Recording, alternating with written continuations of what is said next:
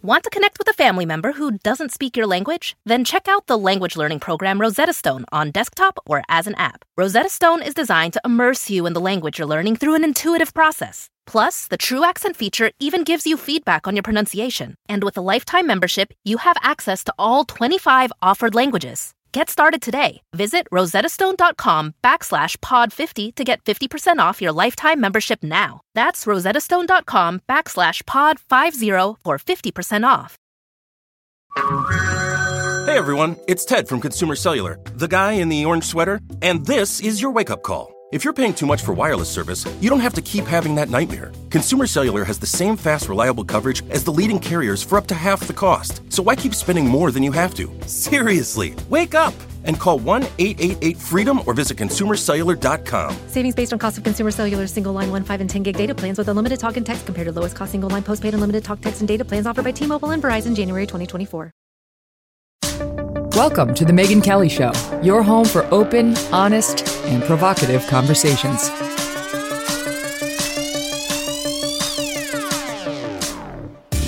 Hey everyone, I'm Megyn Kelly. Welcome to The Megyn Kelly Show. Today on the program, Adam Carolla, and he's got some things to say. We're going to be talking about COVID and the California shutdowns and Gavin Newsom's reversal. Is this guy going to be recalled? Is the pressure getting to him? As the California school teachers, their unions still refuse to go back into the classroom. We're going to talk to him about the New York Times firing a 45-year staffer. The guy was with them for 45 years. We'll get into why. And on AOC's performance art. Adam has got some thoughts, so stay tuned for him. But first, when you're running a business, HR can kill you. All right? I mean, HR can fire you. Not if you're the boss necessarily. Anyway, I digress. But anyway, HR is a pain in the you-know-what. Wrongful termination suits, minimum wage requirements, labor regulations. No one wants to deal with all that red tape. It's just a hassle to understand. It goes on and on. And by the way, HR manager salaries are not cheap. An average of $70,000 a year. That's where Bambee comes in. Bambee. Bambee. It was created specifically for small businesses that do not want to deal with this stuff. You can get a dedicated HR manager, craft your HR policy, maintain your compliance, all for $99 a month. That's it. With Bambee, you can change HR from your biggest liability to your biggest strength. Your dedicated HR manager will be available by phone, email, or real-time chat. From onboarding, I do believe that's the weird HR term for hiring, to offboarding, terminations, they will customize your policies to fit your business and help you manage your employees day to day. That's good. You need like that filter between you and the employee you have to discipline, right? It's better if you don't have to say all the awful things face to face. Get the HR person to do it. That's why you're paying them the $99 a month. That's cheap, people. $99 a month is cheap. Month to month, the relationship is, so you don't like the person, you can get rid of them. No hidden fees and cancel anytime. And basically just let Bambee help you. You can get your free HR audit today where they take a look at your business, see what you need by going to Bambee.com/MK. Do it right now to schedule your free HR audit. That's Bambee.com/MK. Spell BAM to the BEE.com/MK. And now, Adam Carolla, author of I'm Your Emotional Support Animal, Navigating Our All Woke, No Joke Culture. That's an amazing title.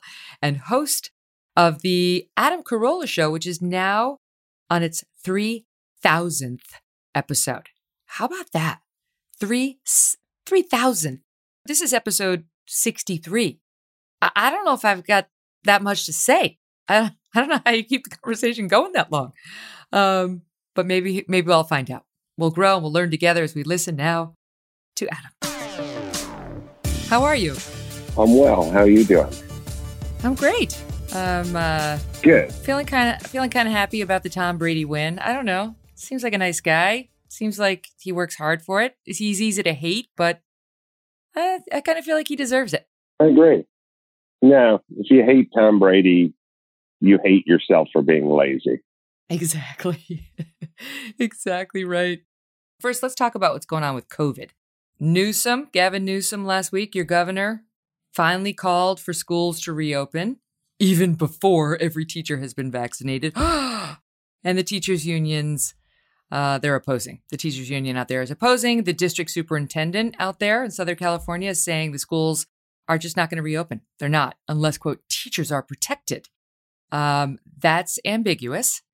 And now there's a real question about whether schools there, amongst other places, are ever going to reopen until we have complete herd immunity. What do you think? Well, if you think about the way California rolls is they set up these arbitrary color-coded safety, purple, yellow, red, magenta, whatever. And then each one has a goal that's pretty much undoable. They have like an unreachable goal. Like, less than 7 people can be infected out of 2 million people in a 3-year period. And then they go, we haven't met our goal.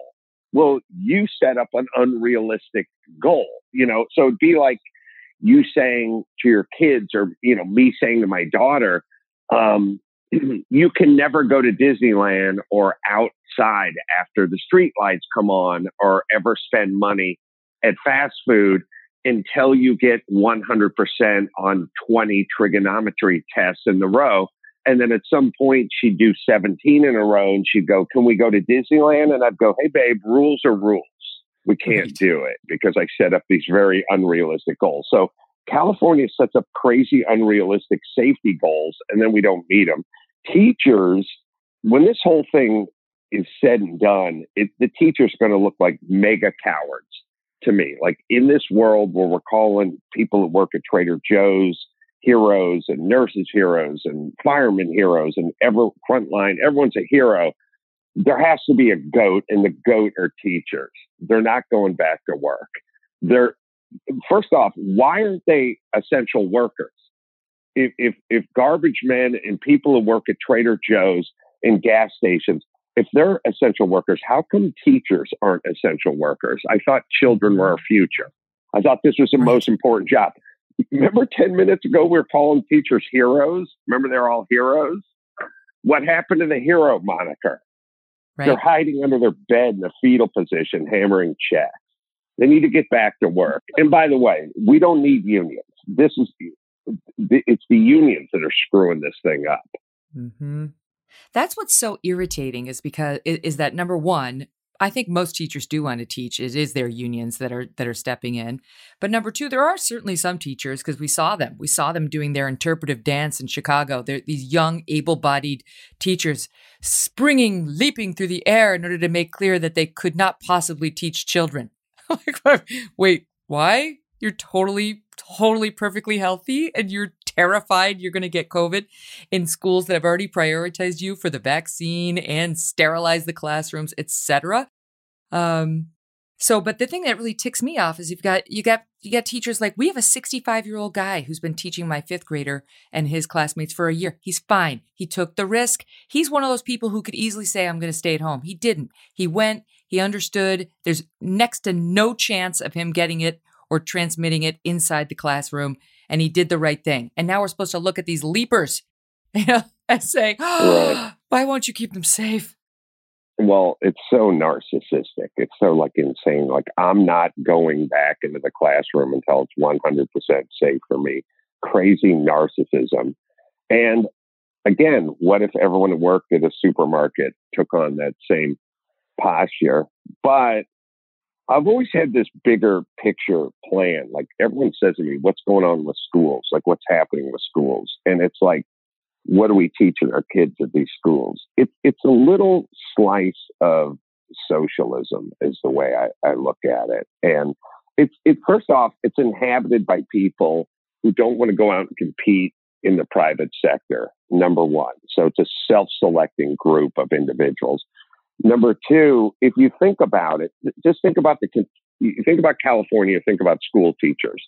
If you think about COVID in a sort of political terms, the people on the right are the least worried about it, and the people who are on the left are the most worried about it, and the people that are furthest to the left are the teachers, and those are the teachers that are teaching your kid every day.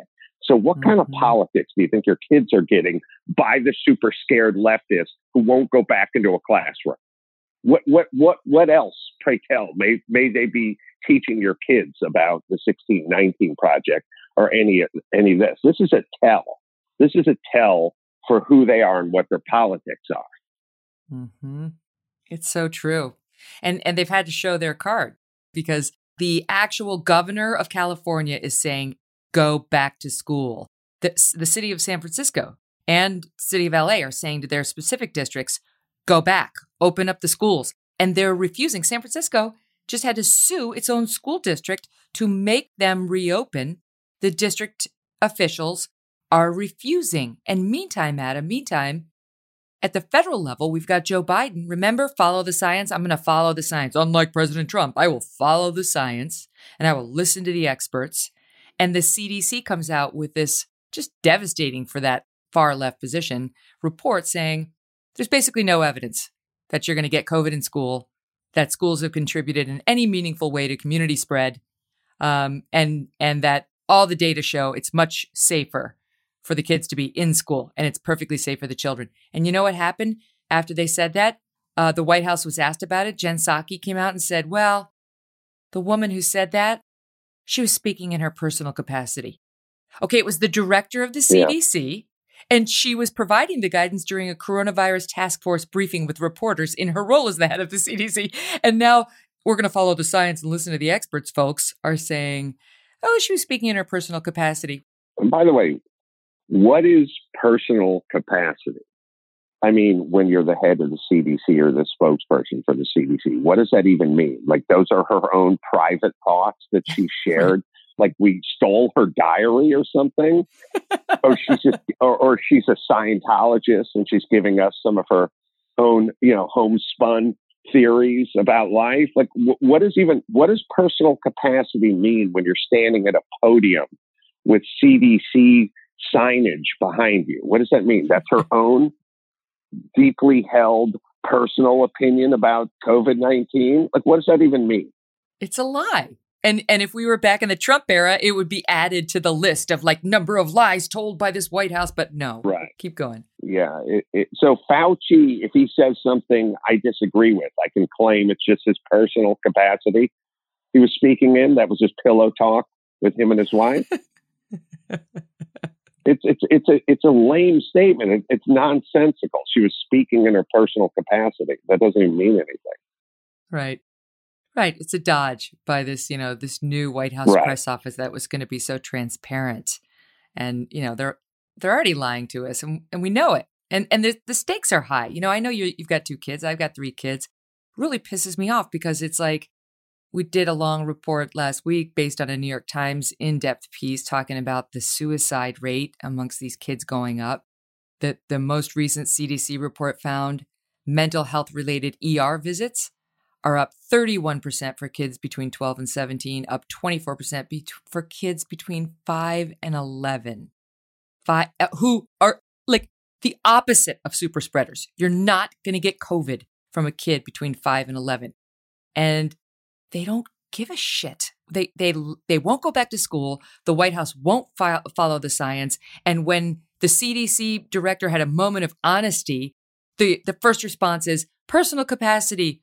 Look over there. Yeah, it's really it's interesting that numbers, computers, and statistics have actually pulled us further away from reality. Like, they're in a way, teachers keeping kids at home and not going back is kind of statistically like Black Lives Matter, in the sense that they focus all of their energy on cops shooting unarmed Black men, which is statistically next to nothing. They focus none of their focus on Black men killing other Black men, which is statistically through the roof. And we're all supposed to just go along with it. Like we don't do math, like we can't look at a number or a spreadsheet. And the teacher thing's kind of the same thing. There is no statistical data that says it's dangerous for kids to go back into the classroom. There's now a bunch of statistical data saying it's very dangerous for them to stay home with all the myriad of things that go along with that, substance abuse and mental stuff and physical abuse and all that. And yet we're just going to ignore that and let them sit home and rot. So the heroes who claim to have gotten into it because they love kids and they want to change their future are all, and by the way, this thing where it's like, well, it's not them, it's the unions. Then start piping up against your unions. Why don't you start pushing back against the unions? Like, isn't that what a hero would do? Mm-hmm. And That's why do we need these unions? The Biden administration wants to get rid of school choice. This seems like, so we want a monopoly with these idiots controlling our kids and controlling the state? That doesn't seem like a good plan for me. Get rid of charter schools and get rid of school choice and get rid of vouchers. Have an ever increasing number of unions and school teachers unions, and then have them just dictate policy in a state as big as California. That doesn't seem like a great plan to me. It seems like what they're doing now. Nobody wants it. So all the parents want their kids to go back to school. The governor wants the kids to go back to school. The mayor in Los Angeles wants the kids to go back to school, but the union, because of how big it is, says no. That makes sense to anybody? And might we pump the brakes at this point and say, maybe there should be some alternatives to big unionized, federally funded schools? Do we think there's any chance of that happening, given what, the size of Democratic donations the unions make? Well, somebody's going to have to start talking about the fact that, it's so funny because I live in California and I live amongst these idiots. And when you say to them all the time, hey, the governor wants the schools open, it's statistically safe for the schools to open, the mayor wants the schools open, how come schools aren't open? They'll go like, I don't know. They have no connection to the unions and them funding the politicians. They cannot do that math. Mm-hmm. Or they won't do that math. Or it's some sort of cognitive dissonance or something. Your people, Democrats, the people you're voting for, this is what they're doing. They're sacrificing kids. The mayor and the governor, they can give some lip service to it, but they can't actually make a move because they're scared of the unions who are funding them. And this is essentially payola, and it's perfectly fine for all the Democrats who live in California. I would say that's a hypocritical stance. I mean, I would say, and I have said it, you want to just say, that's fine. You don't want to teach, you're fired. It's no problem. That's the deal. Like, the reason you get the paycheck is because you do the teaching. And now that we're back open, if you're not going to show up, you're fired. But how can they do that when the unions control the slots that the teachers are in, and they're going to just say they can't backfill them? Like, the unions got them. They've got them right where they want them. Well, haven't we agreed in our society that monopolies are bad?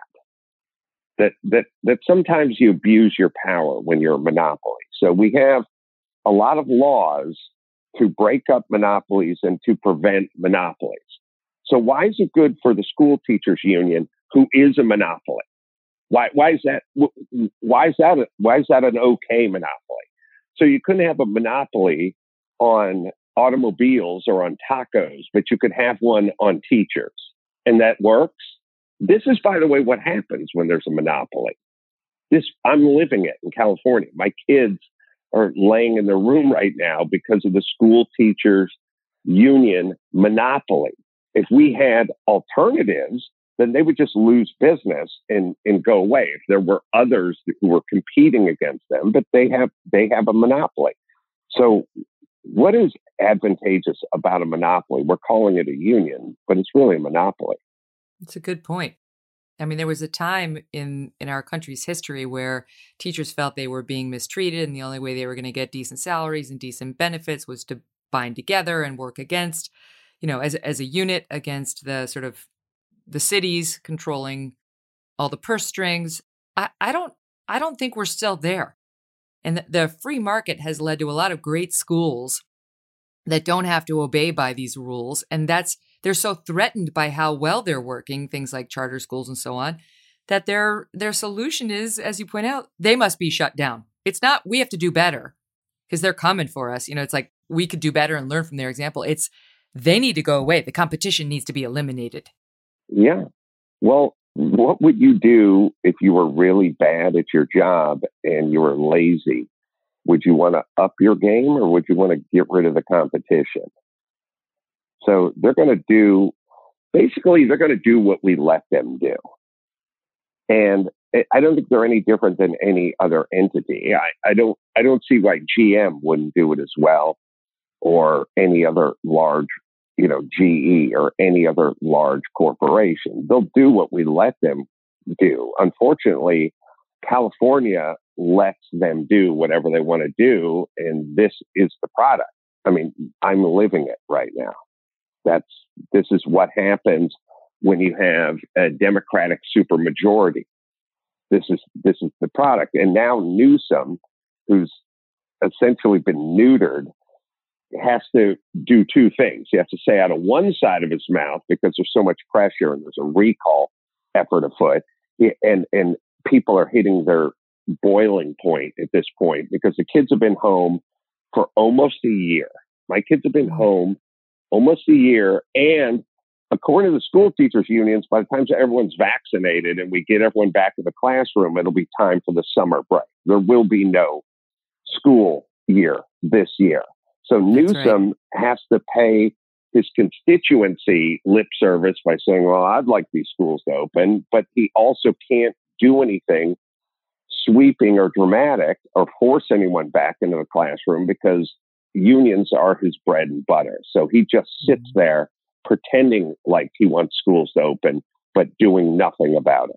And the scary thing is, as we continue to put such blind faith, not we, the country, but really the administration now, in Fauci, he's saying we may be dealing with this situation until the end of next school year, 21 into 22. I just think, at what point have the American people had enough? At what point is there actually just a collective middle finger? Like, if we have to have our classes in the middle of the park, taught by a group of parents who's studied up on the latest, we're going to do it because this is such bullshit. How many years can they keep us locked in our apartments without teaching our children while still cashing all of our tax checks? I do wonder, because we are Americans. The American spirit is a free spirit. We like our liberty a lot. And you can see even in a state like California, Adam, you tell me, that's very blue. I feel like people there are reaching their boiling point. They've had it. Well, you can kind of judge if you live in California, you live in Los Angeles. At the beginning of the shutdown, there wasn't any traffic on the freeways. Now there's just as much traffic as there ever was, which means people are kind of voting with their feet. So the state is reopening whether the governor likes it or not, because people are just tired of it. And also, you can't cry wolf that many times before people just start heading back sort of into the town square. So essentially, that's what's happening. Unfortunately, there is no version of that with public schools where kids just start wandering onto campus and opening books. That's going to take a decree. And the reality, Megan, let me tell you the most disappointing part about this entire experiment that we've all been living through for the last year. I cannot believe how cowardly people are. I was reading a tweet that I sent out early in July saying teachers are heroes and cops are the bad guys, but cops are doing their jobs and the heroes, the teachers, won't go back to school. And of course, I always get attacked whenever I call the teachers cowards or whatever I do when I do. And it's the scariest part and most revelatory part about this whole thing is what lemming coward sheep everyone has turned out to be. They're attacking Dr. Drew. They're attacking me. They're attacking anybody who suggests lockdowns are hurting our society. They're hurting the kids. Kids are safe. Kids should be able to go back to school. This is affecting old people and people with pre-existing conditions. It's not killing healthy people. The insane part about this is how fast society turned on people that are championing the cause of freedom. That's the scary I expected the government. Look, I expected Newsom to be a shit show. He's an idiot. I've interviewed the guy. He has a synapse problem, but he's really a dumb dude. Listen to him debate me. It's on YouTube somewhere. He cannot compete. And I have a junior college education. I was put on academic probation at a junior college, and Gavin Newsom can't keep up with me. So he's a dumb dude. I didn't expect anything from him. Our Mayor Garcetti is a flat out pussy. I didn't expect anything from that guy. He is a total puss. No problemo. What about the people? What about the comedians? Where are the voices? Who's pushing back? That's the disappointing part. It's not Newsom and Garcetti. I knew who they were. It's everyone else. What's wrong with everybody? Why is everyone is so scared to speak up or to say anything? Ugh. People are such cowards. He's like a JFK figure. He's got the good hair, he's somewhat good looking. I remember when he was married to Kimberly Guilfoyle, they did this big spread where she had the flowing dress, and you could just tell they were sort of wannabes. They were kind of wannabes. And I think he's still a wannabe, and he's good looking enough. It's very rare in a politician that he keeps getting elevated to the next position. And yet he clearly has no spine. And the recall thing is interesting because it wasn't until that started to get really more serious and start to look like it had some momentum behind it that he was like, what, let's open the schools. But the unions are standing their ground saying, screw you, no, make us.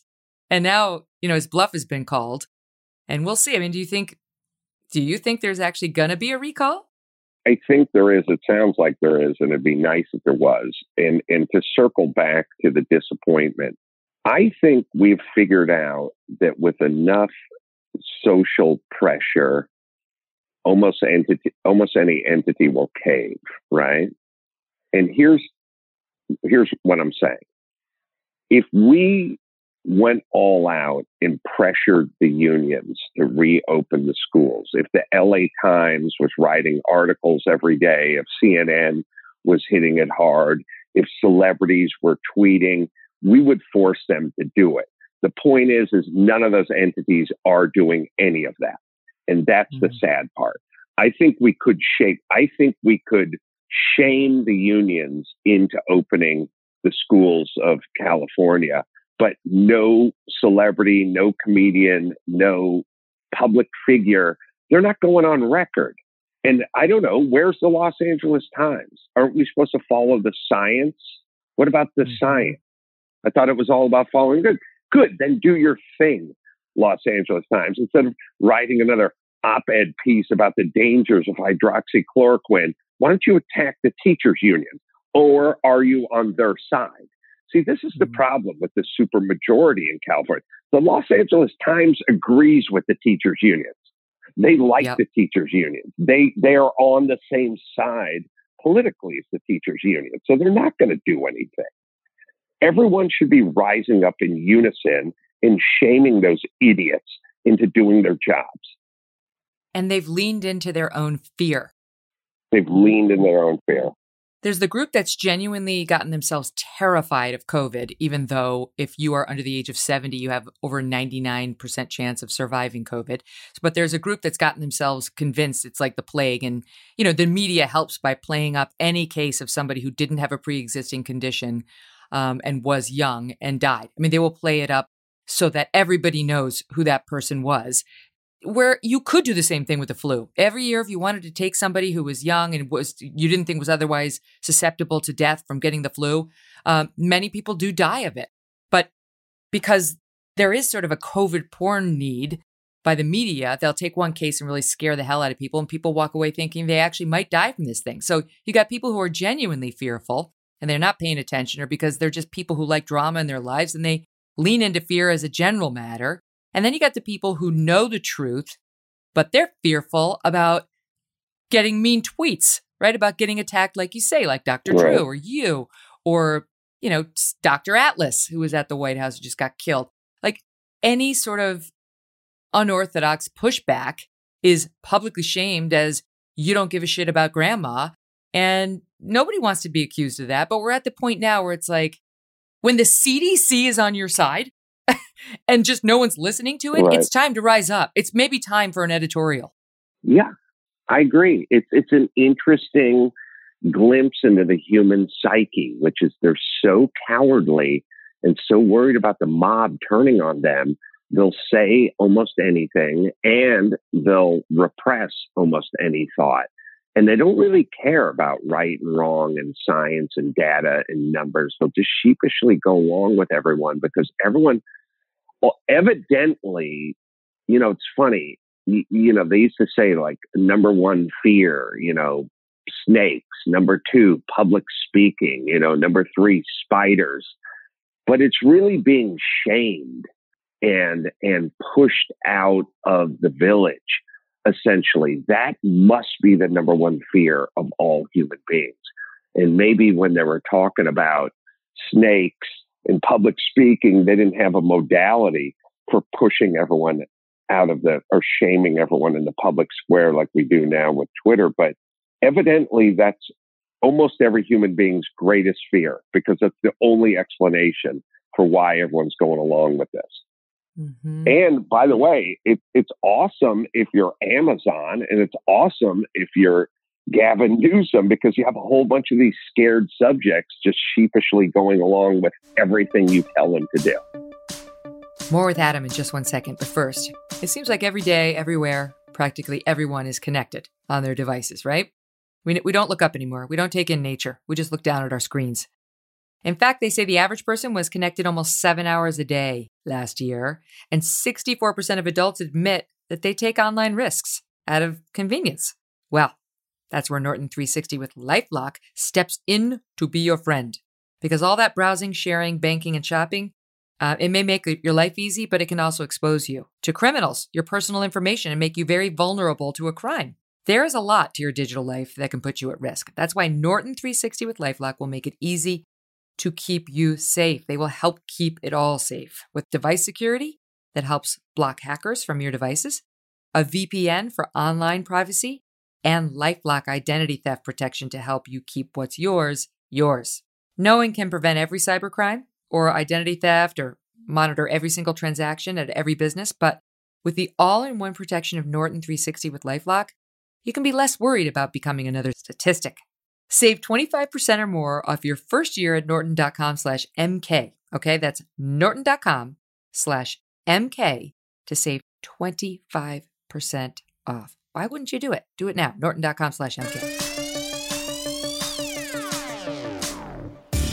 We saw the latest example in sort of that mob mentality, and there's the group that says nothing because they're afraid the mob will turn on them, and then there's the group that chooses to join the mob either because they're woke or what have you, or because they just want a virtue signal.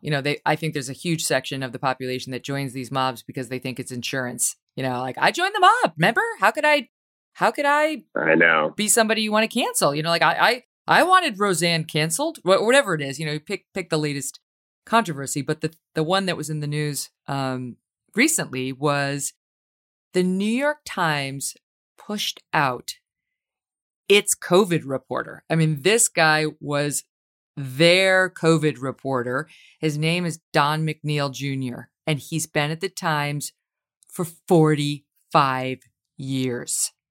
45 years. I listen to him often. I listen to The Daily. That's their podcast over there. And it's left and it's fine. But I like different points of view coming into my, I like not just all right-wing stuff. And he's definitely a COVID panicker kind of guy, like in terms of his reporting, he's been jumping up and down. So of course the Times should love him.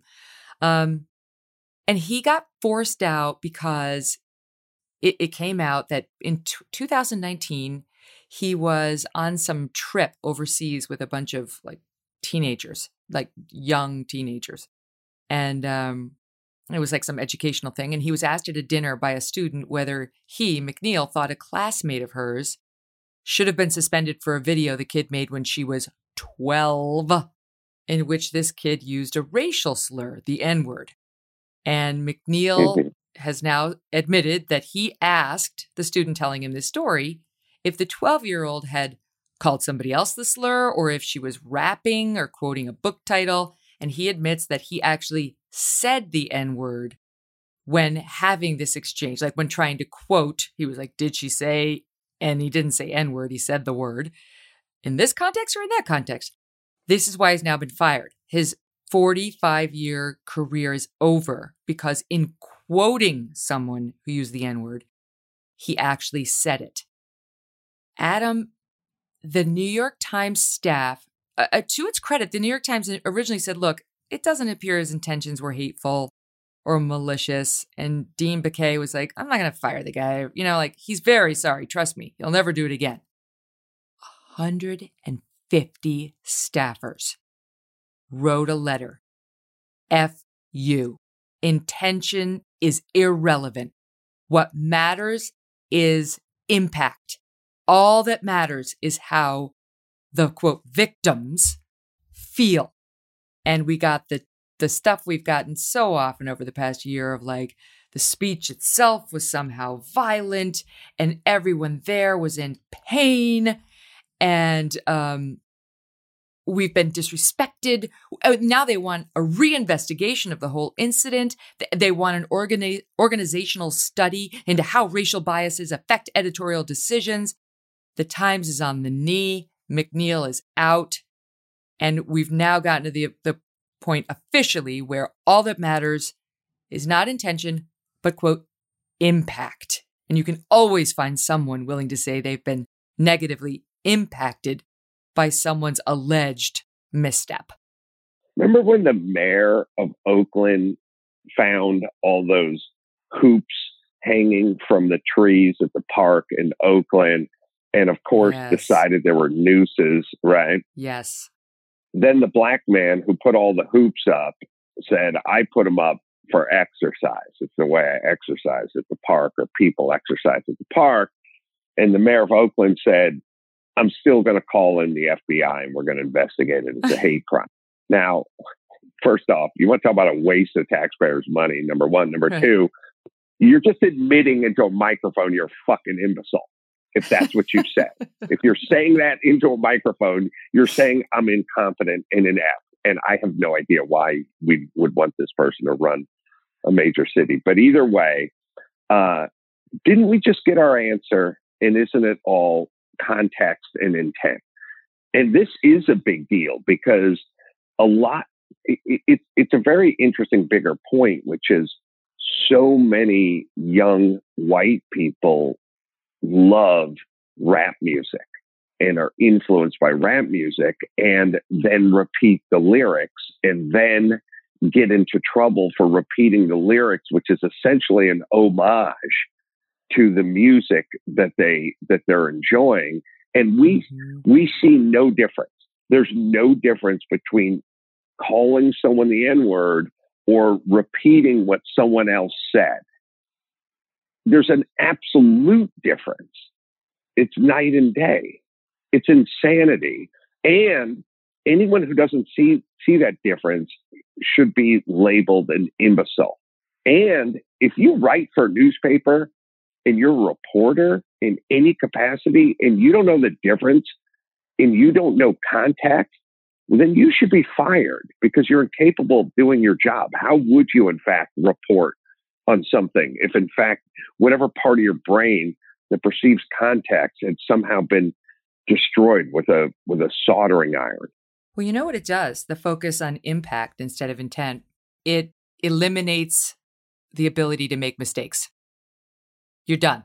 Right. Mistakes, no one gives a shit if it was a mistake. All they care about is that you did it. And no one can go through life like that.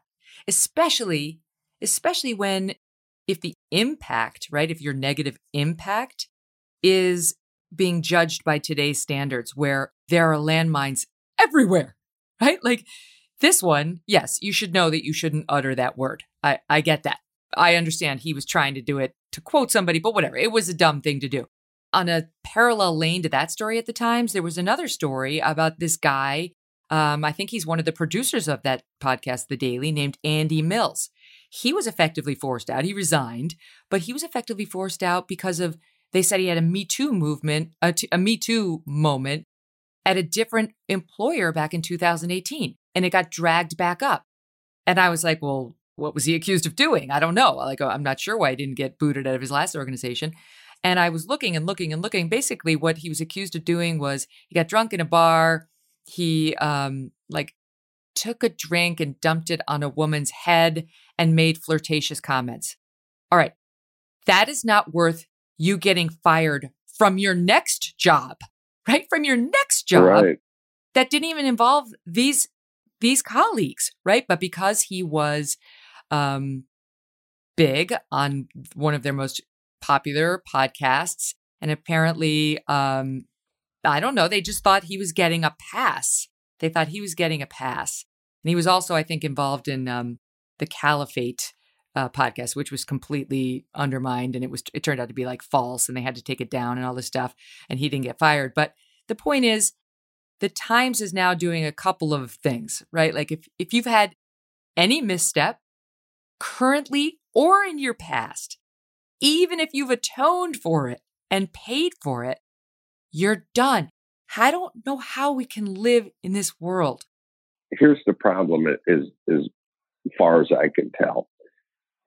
What the Times is doing is the Times creates, so here's the world we're living in. These, social justice warriors who are out telling everyone why they're immoral and why everything's problematic and why everything they do or did is evil or racist or homophobic or whatever it is. So the New York Times has deemed themselves the purveyor of morality.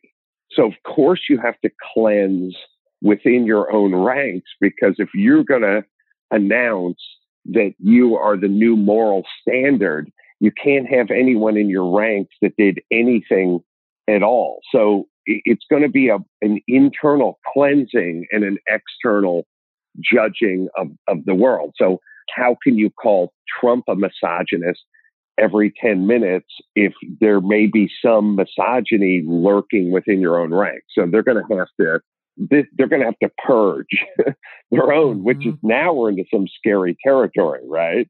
Absolutely terrifying. I'm thinking about the quicksand that we're all walking on. If this is the standard where you can't, the evolving standards of what's okay or what's offensive, you can't keep up with it. This year alone, they got rid of the name Redskins, as you know. The Cleveland Indians say they're getting rid of their name. And then just last Friday, there was an op-ed by some hysteric, Jamie Goodall was her name. I think it was a woman. Yeah. In the Washington Post had an op-ed saying Buccaneers has to go. Buccaneers is a celebration of piracy. She said, it may seem like innocent fun and pride in a local culture, but there is danger in romanticizing ruthless cutthroats who created a crisis in world trade when they captured and plundered, Adam, thousands of ships on the Atlantic trade routes. Okay, so the Buccaneers, they're on shaky ground, and anybody who would defend the Buccaneers could potentially be on shaky ground as having a negative, quote, impact on someone like Jamie Goodall, some staff historian who's now decided to be the moral arbiter of us all. And it's like, I don't know. The other piece of it is impact on whom, right? Because Don McNeil. Those days are gone. Yes. Well, you tell me, because Don McNeil says that word, right? He says that word trying to quote somebody, and he's fired after 45 years at the Times. I just watched a Super Bowl where The Weeknd performed, who says that word every other line in some of his songs. To your point about the rap community, every other line. And I saw Cardi B in one of the commercials who says that word every other line in some of her songs, not to mention some other stuff. So, I mean, I get that those latter two people are black and Don McNeil is white, but it does beg the question, impact on whom? Well, look, the part where there is some line you could draw through some sort of positive impact versus, them just controlling your life. Like the first time the whole Washington Redskins thing flared up and then died down about 10 years ago is because they went and did a survey of indigenous people or American Indians or whatever we're calling them. And they said they don't care. And that's why it went away the first time, because they were like, all right, the people who we're trying to save don't care because they have bigger fish to fry than the Washington Redskins logo on the side of the helmet. They have real problems. And so that community is per capita probably worse off than any community in the United States. I think if you go to the community with the most problems and ask them about the most frivolous of their problems, then most of them are going to say, we're dealing with adolescent diabetes and poverty over here. We're not so interested in the Washington Redskins logo. So, and this thing where who does it affect? It affects nobody. None of this affects, most of all of this doesn't affect most of the stuff we're talking about. I mean, circling back to the teachers, kids don't have COVID and they don't affect teachers. None of this affects most of the stuff we're talking about doesn't affect anybody. We're essentially out of problems. And whoever this idiot writer is writing about the Tampa Bay Buccaneers, she is clearly out of problems. And anyone who agrees with her writing are out of problems as well. People with real problems aren't interested in this. And no, it affects nobody. They always do this thing where, like, it's dangerous or it says the wrong message. I was just reading a tweet that some idiot sent me an hour ago, and they were saying, like, because San Francisco's changing all the names of the schools from Lincoln to Washington, and you got to get everything must go. This isn't, by the way, this is being sold under a false pretense. This, like, we have to go back and clear these mistakes up from the past because they're racist or they make people feel in danger. That's all bullshit. This is just a purge. They're just purging. They're just getting rid of everything that was so that they can reshape the now and the future. This has nothing to do with Lincoln and nothing to do with Washington. This is just to do with getting rid of everything that came before so that they can now sculpt the narrative and sculpt the future. But some idiot tweeted me like, well, you don't think it's a good idea to get rid of those names? Like, what about the 9-year-old or the 9th grader who's in that group and the fear they feel walking into the school? It's like, what are you talking about? Does anyone no one I know when they were in junior high, it even knew what the stupid name was of their school, what the person did or what they're involved with or anything. Why do you feel fear? If you feel fear when you're walking into middle school, it's for reasons having nothing to do with the name of your school. We all felt it, and for good reason, not having to do with Abraham Lincoln.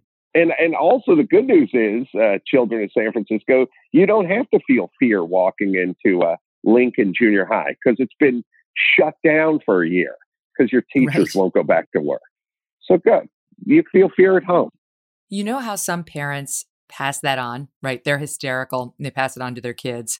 It's like society's doing that right now to adults, whether it's COVID or, how aren't you stunned by the fact that it was 150 staffers who wrote the letter trying to kill this guy after 45 years at the Times? 45. They wanted his scalp and they got it. They're teaching the next generation. Let me posit this. Think about it. So, 150 people wrote the letter. How many of those 150 were just scared to be cast out? They don't want to be wished out into the cornfield. This whole thing is, you can learn everything you want to learn by watching that Twilight Zone episode where that kid is going to wish everyone out in the cornfield. It's ironic because it's a kid wishing all the adults out in the cornfield. So that 45-year-old staffer was the adult and the kids wished him out in the cornfield. But when you're sitting in your cubicle at the Times and somebody brings by the letter to get this old timer shit can and wants you to sign it, what percentage of people really thought he needed to go versus didn't want to get wished out in a cornfield? Mm-hmm. This is the dangerous. That's why these are dangerous times, because people are cowards. People, if I got all those 150 Times staffers drunk and asked them if they really cared what this guy said when he said it or whether he should be dismissed, at least 144 of them would have said they don't care. Some of them may have said McNeil's an asshole. He's been an asshole for a long time. And that's the other concern. Right. You can't use stuff like this to get rid of somebody who you just don't like, but you know it's happening. For sure it's happening. And it's like with that, when we had due process, you would make sure that the target was not pretextual. You would make sure that there had been an actual, serious ethical misstep and like probe. Is there actually just an axe to grind about this guy here? Because we don't generally fire people after 45 years just for being, irascible. Now all it takes is a letter like this, and especially on an issue like race. I'm not excusing him uttering the word. It's just anything having to do with race. And I mean, that Times letter is like, please don't hurt us. Please don't hurt us. Everyone looks at all this stuff like it's somehow progress. This is regress. This is not progress. We're not evolving. I've been saying for a long time, like all the people who are into like the progressive movement, it's like not all progress is good. Just because it's different doesn't mean it's good. Just because it's different than it was 10 years ago doesn't mean it's progress. There's a big, I think one of the things we're getting caught up in as a nation of like, look at us, we're moving forward. Like, look at us, we're moving forward. But are we moving in the right direction? And is this really progress? Is this a good thing? So will you be happy? Now you can rest easy when your kids enter the workforce. Is that how you should think now? Oh, thank God. Right. Oh, I'm going to sleep like a baby knowing my young son who likes to speak his mind is entering the workforce. Right, because it's like we realize that all of you setting the rules are absolutely perfect and have never made a mistake and would never make a mistake. But what about your kids? Are you totally confident they're never going to misstep? And you know what? It's like 9 times out of 10, the people pushing this nonsense, they don't have kids. They're like young people looking for a cause. Yeah. They feel like they're part of the next civil rights movement, and they're not. But there is a purging going on, not just people getting fired or canceled, but like in the publishing world, you saw Josh Hawley, his book got canceled after the Capitol riot. Now Simon & Schuster, according to the latest report I read, is saying they're going to stop publishing Candace Owens. Oh, really? The woman who, like the one conservative editor at Hachette, has been fired. She was the one responsible for getting Don Jr.'s book published, and she just published Andy Ngo's book. She did like Corey Lewandowski, I can't stand Corey Lewandowski, but I wouldn't stop him from publishing a book. Newt Gingrich, stuff like, so anyway, she just got the official reasons, were some lame reasons, but there's a big write-up on how it's bullshit, right? Like everybody knows it's bullshit that Hachette, as soon as they fired her, was reassuring employees they'd learn the lessons of the Capitol riot. There'll be no more hate speech, no incitement, no false narratives in the books that they publish. And they're going to shift back now, Adam, to quote, think tank conservatives. Think tank conservatives. I mean, okay. Yeah, they're think tank conservatives. Like when you watch CNN, when they think they want to have this sort of even-handed panel, whenever you hear Republican strategists, you always know, oh, that's not a real Republican. They're just going to get someone to get up there and talk a bunch of shit about Trump or whoever. But yeah, think tank conservative. I don't get why people put up with this. I don't get why more people don't talk about it. It's really insane. I mean, we're getting into publishing.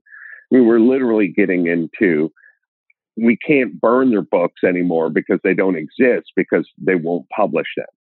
Mm-hmm. We leapfrogged past book burning and that there's no product to burn. It's so true. Well said.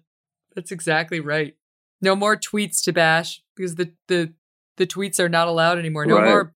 No more violent rhetoric on Parler because Parler's gone. And by the way, just in case our audience didn't hear, The guy who came on the show, John Mates, the CEO of Parler, was fired last week.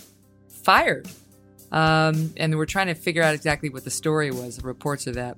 Coming up in 1 minute, I'm going to ask Adam about the ladies of The View ganging up on Van Jones, who was in Adam's movie, No Safe Spaces, which everyone should go see. It's amazing. And we're going to have a little chat about AOC and whether she's a force for good. That's in 1 second. But first, insurance can be complicated, right? I mean, just the word insurance, you're like, oh, I don't want to do it. You can basically get this hassle off of your back by bringing in the Zebra. They were created to help you. When you use thezebra.com, insurance finally feels like it's in black and white. No more confusion, no more gray area, just honest rates from real companies. The Zebra is the nation's leading insurance comparison site, you see, for your home and car insurance. They can help you save money today by making it super simple to compare what's out there. So easy. You go to thezebra.com, you answer just a few questions to compare accurate insurance quotes for free. The Zebra will protect your personal information and make sure there's no hidden fees or surprises for you along the way. You can secure your insurance from thezebra.com very simply. Either do it over the phone from one of their licensed insurance agents, or just go to their website. Like I said, thezebra.com. How much money can you save on car or home insurance? Visit thezebra.com/Kelly to find out. That's THEZEBRA.com/Kelly for insurance in black and white. More with Adam in just 1 second, but first, I'm going to bring you a feature we call Real Talk, where we just sort of kick around something that's on my mind or want to talk about something in the news or that's not in the news. And today, it's a story about my children. We woke up in the morning, I went out to the coffee maker, and it was preset. It was like made. You know, the grounds were in there. By the way, it was Black Rifle coffee. And all I had to do was hit brew, right? So I just figured Doug had done it. And I'm like, oh, thanks, babe. And he's like, oh, I didn't do it. I'm like, what do you mean I didn't do it? And Yardley, our 9-year-old, was like, I did it. My 9-year-old preset my coffee maker. I was like, goals, hashtag goals accomplished.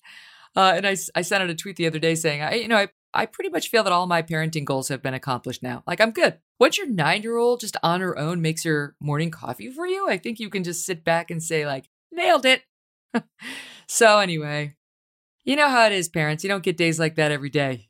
Sometimes you get too many of the other kinds of days. But that was a good one. And just thought I'd share it. And now back to Adam. Speaking of intolerance, Van Jones was on The View. And Van Jones to me is a really, if I were running CNN, I'd fire Chris Cuomo and I'd fire Don Lemon for sure. Like yesterday, they would definitely be fired. But I'd give Van Jones a show in primetime immediately. So Van Jones used to be a communist, right? He's the one that Glenn Beck. Oh, he did? I think regrettably got fired from the Obama administration. He was going to be like his green energy czar. So I can't remember. It was so long ago now, but he was hard left. And I don't think he's there anymore, but he's a black man who grew up in Tennessee. And I think he has made a lifelong effort to understand people who are not like he is and to reach out across the aisle to people who are not like he is. He actually just came out with this effort with Meghan McCain to sort of, it's like, I can't remember what they're calling it. It's like bridge the divide. And they're trying to sort of get people to unite, which, I don't know how that's going to go, but I love Van Jones. I have interviewed Van Jones before, and also Van Jones was in my No Safe Spaces movie. Oh, that's with right. Dennis Prager as well. That's so right. I know Van Jones a bit. And yes, he's a sensible guy for the most part. Although he was on Mar 2 weeks ago and we're talking about recalling Gavin Newsom, he just shouted out that's a QAnon conspiracy thing. And it's like, no, it's not. He's a horrible governor and we're trying to recall him. Well, it's got over 1.3 million signatures. So it's, look, and they only need 1.5. I know. I don't know why Van Jones yelled out QAnon conspiracy. I think the new deal with people on the left is anything you disagree with, you just yell QAnon conspiracy. Oh, I'm going to do that. That's actually pretty good. I like that. Thank you for the tip. Everybody's got political disagreements. As Van Jones once said to me privately, because we're friends, something like, let's disagree 23 hours of the day. And I like that, right? Like, Let's have a beer the other Right. hour. Let's be cool. Let's see each other's humanity. Anyway, my point is he goes on The View. Now, as I say, he's doing this thing, this effort, bipartisanship, whatever, with Meghan McCain, who's a co-host of The View. So he goes over there to talk about it. Right. Anna Navarro, this is another one of those fake Republicans like Yeah. Nicole Wallace. So hateful now. And they killed Van Jones. We have a clip. Take a listen. All of a sudden you show up working with a nepotism Barbie and nepotism Ken, and you work and showing up, in pictures with Eric Trump and with Candace Owens. And so I think there's people who wonder, and I'm one of them, how did that evolution happen? There's no evolution. When Obama was in office, I was working with Newt Gingrich. I was working with Republicans then to get people out of prison. There are those who really accuse you of being a political opportunist, a chameleon, so to speak, who provided a racial cover for former disgraced, twice impeached President Trump. People in the Black community don't trust you anymore. What is your response? I don't think that's true. Man, take a nap. We'll be right back. Laws are more important than people. The point that ladies of The View were trying to make is, how dare you reach across the aisle and work with anybody in that Trump White House, even if it means getting people of color out of jail early. Screw you, Van Jones, because you worked with, quote, nepotism Barbie and Ken. Right. Which basically shows they're not interested in whatever it is they say they're interested in. You know what I mean? They're whatever their deal is. It's kind of like Black Lives Matter. Like they're not really interested in what they say they're interested in, and neither's The View. They're always talking about unity and uniting the country and reaching across the aisle and civility and all. They're interested in their terms 100%. Their idea of unity is 100% their way or the highway. Yep. They're also thin-skinned. You know what I mean? Like, hey, Your Highness, is anyone allowed to disagree with the way you think? I mean, you have to think about all these people. First off, they're intellectually idiots, most of them. And the rules are all of society must just join in lockstep behind them and think exactly how they think. Otherwise, they need to be cast, they need to be banished and cast out in the cornfield. It's complete and utter narcissism, or you must be, Fox must be canceled because they disagree with us. I mean, just think about that. Think about the crazed narcissism of saying, you disagree with me, so you're bad and you must not exist. Yep. And it's working. That's what's really scary, is they're not going to get rid of Fox. That's not happening. But, it's death by 1,000 cuts, right? Like the woman at Hachette goes, and something like 600 publishing staffers wrote a letter last month saying there'll be no books by anybody from the Trump administration who supported the violence at the Capitol, which really means didn't totally accept the election result as non-fraudulent. It happens just here, there, everywhere. Now, Van Jones tries to reach across the aisle, get criminal justice reform done, something the left would normally be cheering for. No, he gets shamed for it on The View. He gets shamed for taking a picture with Candace Owens, with whom he probably agrees on absolutely nothing. Absolutely nothing. But just being in a picture with her is enough for them to give him a hard time. And it doesn't matter that Van himself is black, liberal, hard left liberal, for most of his history. No, doesn't matter. You got to toe the line. You got to toe it every second of every day or you're out. I think it's one of the reasons why, Adam, people look at even the impeachment happening this week and they're like, we're over you and your hysterical overreactions to everything. I'm not defending the Capitol Hill riot at all, but they talk about it like it was like another 1776 all-out revolutionary war. And it's not to say it wasn't bad. It was bad. But, the difference in rhetoric when they talk about the riots we've seen over this year versus what we saw that day is obvious to anybody. Oh, my God. Did you hear AOC's tearful? And by the way, the news just picks it up and runs with it. Harrowing experience, this thing where I mean, the white cop, couldn't trust him. I mean, it's insane. We're in a completely different. It's racist. Of course, it's racist. Well, by the way, everything those people do, essentially, while they're calling everyone else a racist, is in fact racist. Yep. Of course, that's who they are. It is a new era we're in, and it's pretty damn insane that we have people like AOC who are so fear-based and so panic-based. I mean, these are our leaders. She's a leader. Just she was telling everyone she was locked herself in the bathroom and was scared to come out and fearful of her life. Like, that's a leader? She wasn't even in the main building? No, she wasn't even in the main building. Meanwhile, can I just point out, we had Steve Scalise on the show, who actually took a bullet on a baseball field a couple of years ago by some lunatic Bernie Sanders supporter.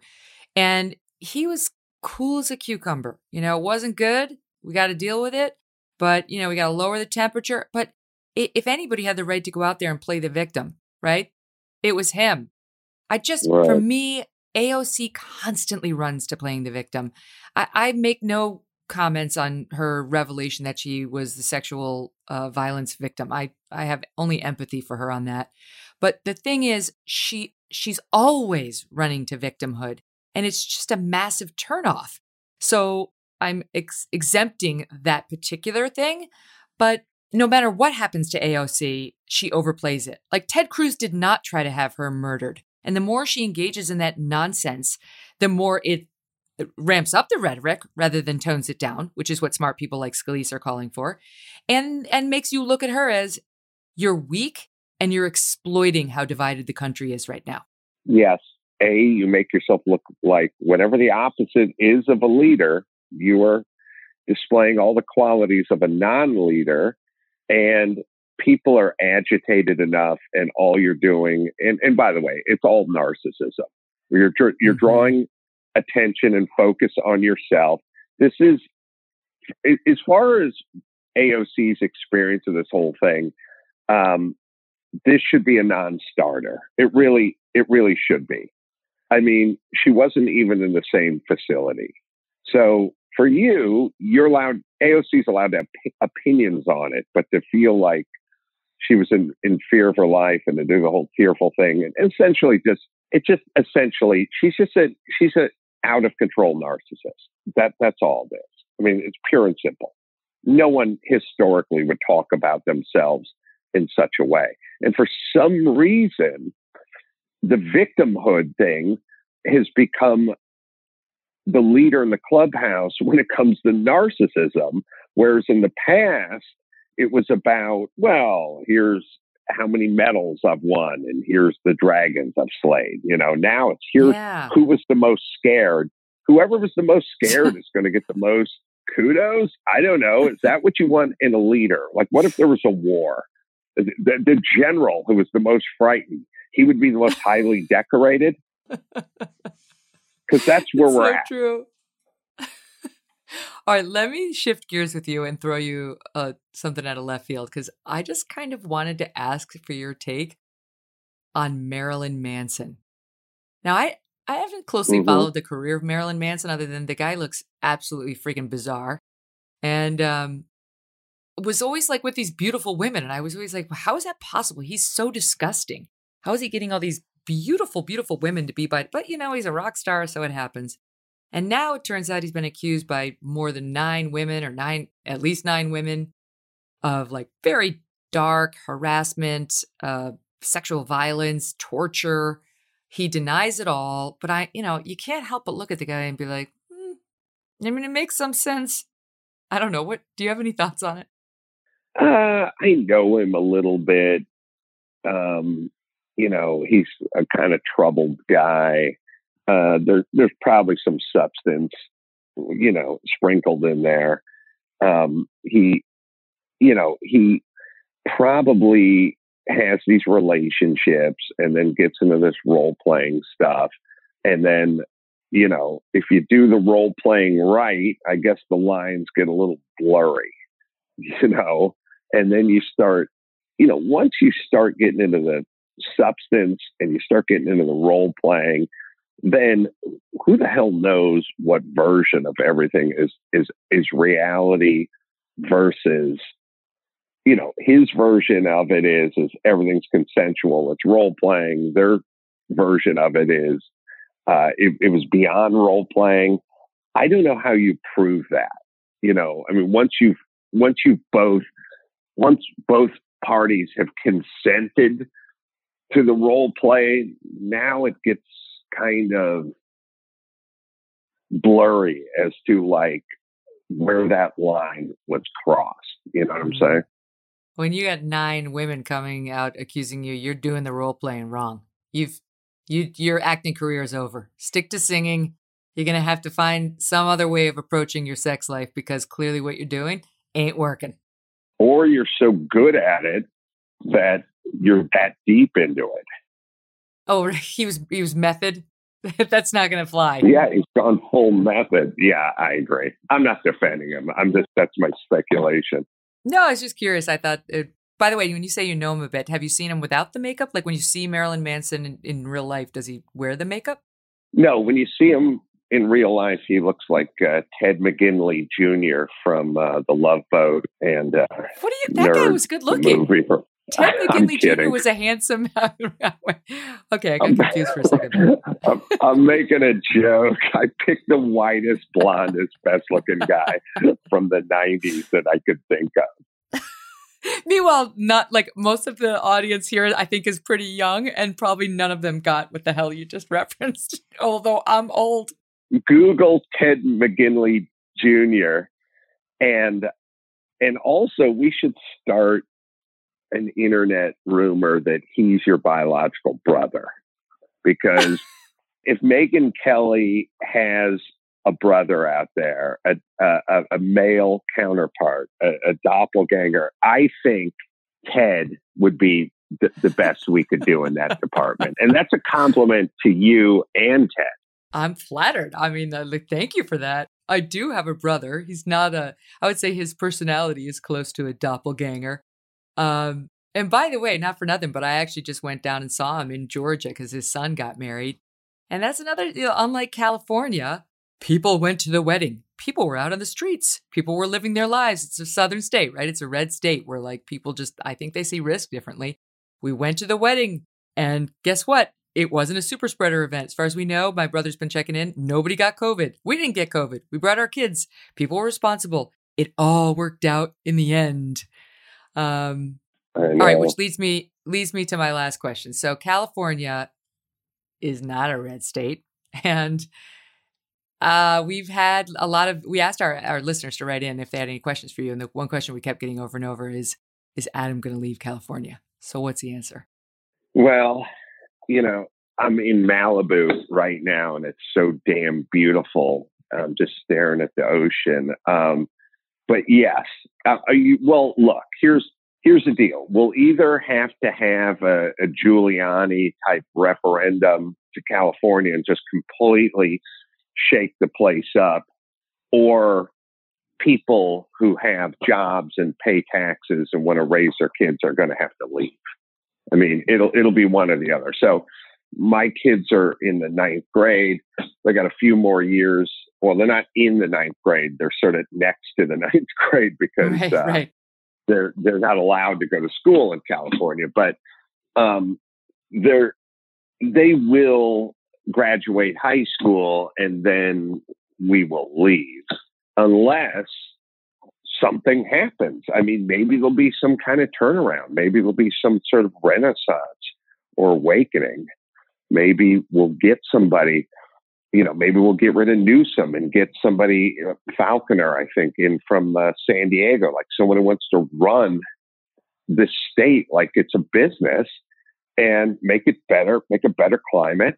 And, focus on homelessness and traffic and all the stuff that plagues it. And then maybe I'll stay. But it's not looking like it. Is Falconer attractive? He's not Ted McGinley attractive.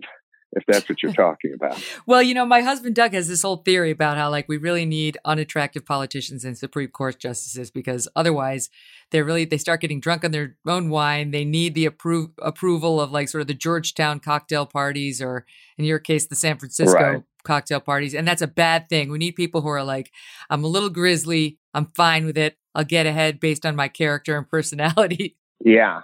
I got to see what Falconer looks like. I don't think he's going to win any bathing suit competition. So perfect.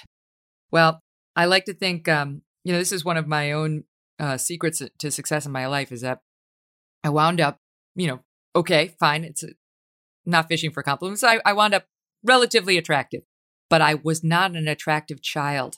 And that was important to my success in life. You got to get ahead on your personality. You got to learn how to be funny. You have to try. You actually are not the one who was told she had to just sit there and look pretty. It wasn't going to work. So I think ugly politicians and ugliness in general as a child is not such a bad thing. See, conversely, I was super hot until I was 30, and now I'm a pig. So I got all the wrong messaging growing up. But you developed your brain, and that's attractive. Did. Yes, thank you for acknowledging that, Megan. Adam, it's always a pleasure. If you decide to leave, don't come to New York City because it's no better, but maybe we'll find a place in between and I'll see you there. I look forward to talking to you soon, Megan. Today's episode was brought to you in part by Bambee, human resources crafted for businesses of all sizes. Go to bambee.com/MK now to learn more. And don't forget, subscribe and download the show right now. Download anything you've missed, but subscribe for sure. Because on Monday, we're going to have Ayaan Hirsi Ali. This is my pal. She's brilliant. She's written a bunch of best-selling books, and she was on the show once before, but the reason we're having her is she's just come out with a new book called Prey, Prey. And she has taken a very hard look at the crazy surge in violence against women and strange customary changes for women in Europe as a result of all this mass migration we saw, starting in particular in 2015. There was a huge spike. Remember, Germany and these other countries were taking all these, it was supposed to be to help refugees from the Syrian war. But what happened was a lot of countries, and she's open about this, Ayaan is an atheist now, but she was raised Muslim, but where Muslim men have immigrated into some of these European countries and haven't assimilated, they have been bringing, in some cases, in far too many cases, attitudes about women that have proven very dangerous, very problematic, and how the courts and society and the media is helping. They're all helping instead of stopping the madness. Everyone's too afraid to say, you're going to have to assimilate. We're not going to assimilate to your views of women being second-class citizens. You're going to have to assimilate to our way of life, where women can be prime minister, right? Anyway, don't miss this interview because it's very telling. Ayaan, of course, as always, has done her homework, and I think you're going to be fascinated and slightly concerned at the end of it. In the meantime, though, have a great weekend. Thanks for listening to The Megyn Kelly Show. No BS, no agenda, and no fear. The Megyn Kelly Show is a Devil May Care media production in collaboration with Red Seat Ventures.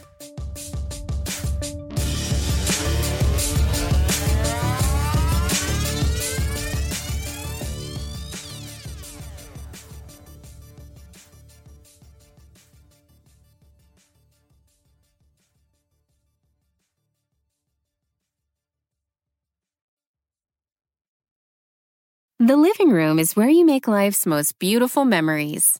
But your sofa shouldn't be the one remembering them. The new life-resistant, high-performance furniture collection from Ashley is designed to withstand all the spills, slip-ups, and muddy paws that come with the best parts of life. Ashley high-performance sofas and recliners are soft, on-trend, and easy to clean. Shop the high-performance furniture in-store or online at ashley.com. Ashley, for the love of home. You can live out your MasterChef dreams when you find a professional on Angie to tackle your dream kitchen remodel. Connect with skilled professionals to get all your home projects done well. Visit Angie.com. You can do this when you Angie that.